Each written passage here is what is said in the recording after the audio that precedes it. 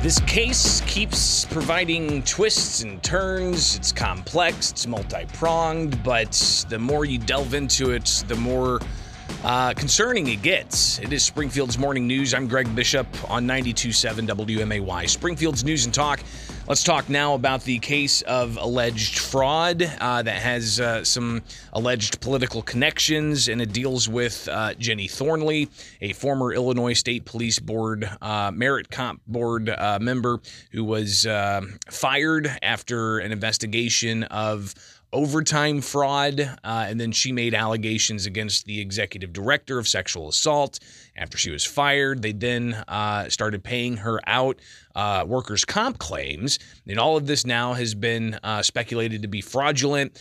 Thornley's already facing a criminal charge, multiple criminal charges of fraud, official misconduct, and theft, and that deals with the overtime case where she claimed to work several years from dating back to like 2016, that tens of thousands of dollars were paid out in overtime that is alleged was fraudulent.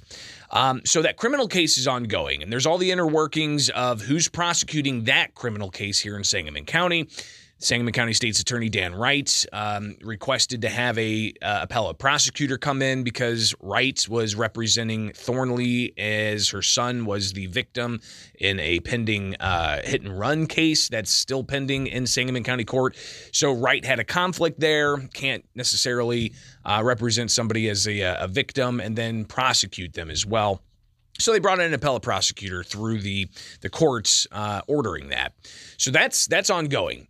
Now, the timeline here, of course, you've got the criminal charges that were filed in September of last year. All right, so those charges were filed, and we had the news splash happen that a former state employee, a former Pritzker campaign worker, is being charged with overtime fraud. But you also have a separate lawsuit that was filed around April of last year, I believe, and that lawsuit was filed under seal. So nobody really knew what this lawsuit was. It was just filed and kind of, a mysterious seal put on it.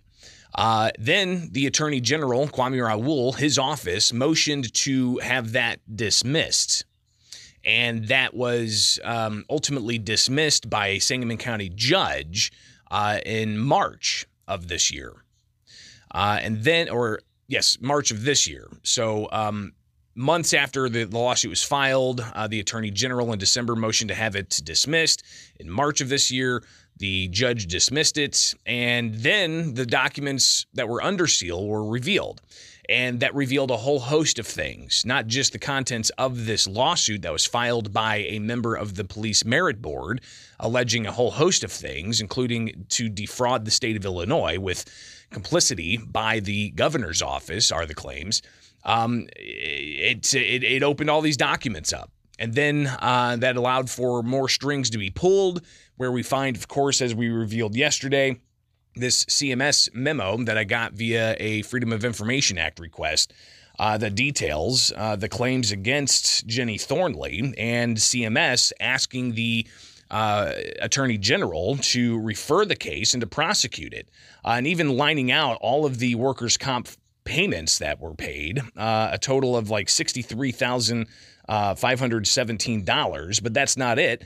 There was also costs for medical, for legal, for surveillance, photocopying, and so on, for a grand total of $158,771. And that was paid out, it was related to this case. But they say that it's clear the sexual assault that Thornley was alleging did not occur. Therefore, any mental health issues that Ms. Thornley may have experienced are not the result of alleged incidents reported to have occurred January of 2020. Please consider referral of the case to the Office of the Special Prosecutor.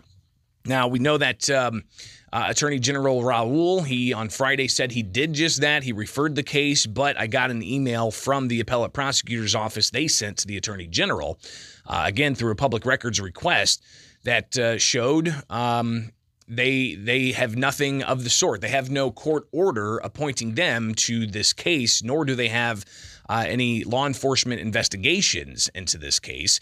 And the appellate prosecutor said, to their knowledge, they've never prosecuted a workers' comp case. That's something that the Attorney General has always done, and even state law lines that out. So the most recent twist here is not the criminal case alleging overtime fraud, but a separate lawsuit filed by the Merit Board alleging work comp fraud. So that case was dismissed back in March of this year. The documents were lifted from under seal in July. And then yesterday, an appeal was filed in the Fourth Circuit Court of Appeals here in Illinois, in Sangamon County, for the case of the Merit Board that they brought against Jenny Thornley. And this is all has some interesting connections to Governor J.B. Pritzker's office. So in April of 2021, Emily Fox, an employee of the Merit Board, filed a lawsuit against Thornley in Sangamon County Circuit Court, and the case was filed under seal. Kwame Raoul motioned to have the case dismissed in December and said, quote, the state determined through an investigation that the action is legally deficient. And as such, the costs to the states in the judicial system of litigating this matter outweighs any benefits of permitting the action to proceed. So the judge sided with Raoul and dismissed the case. So you've got this case ongoing now with an appeal that was filed yesterday by Fox in the Fourth Judicial Circuit Court of Appeals. And the filing, it alleges, and I'll pull this up so you can see it if you're following along online. The filing alleges that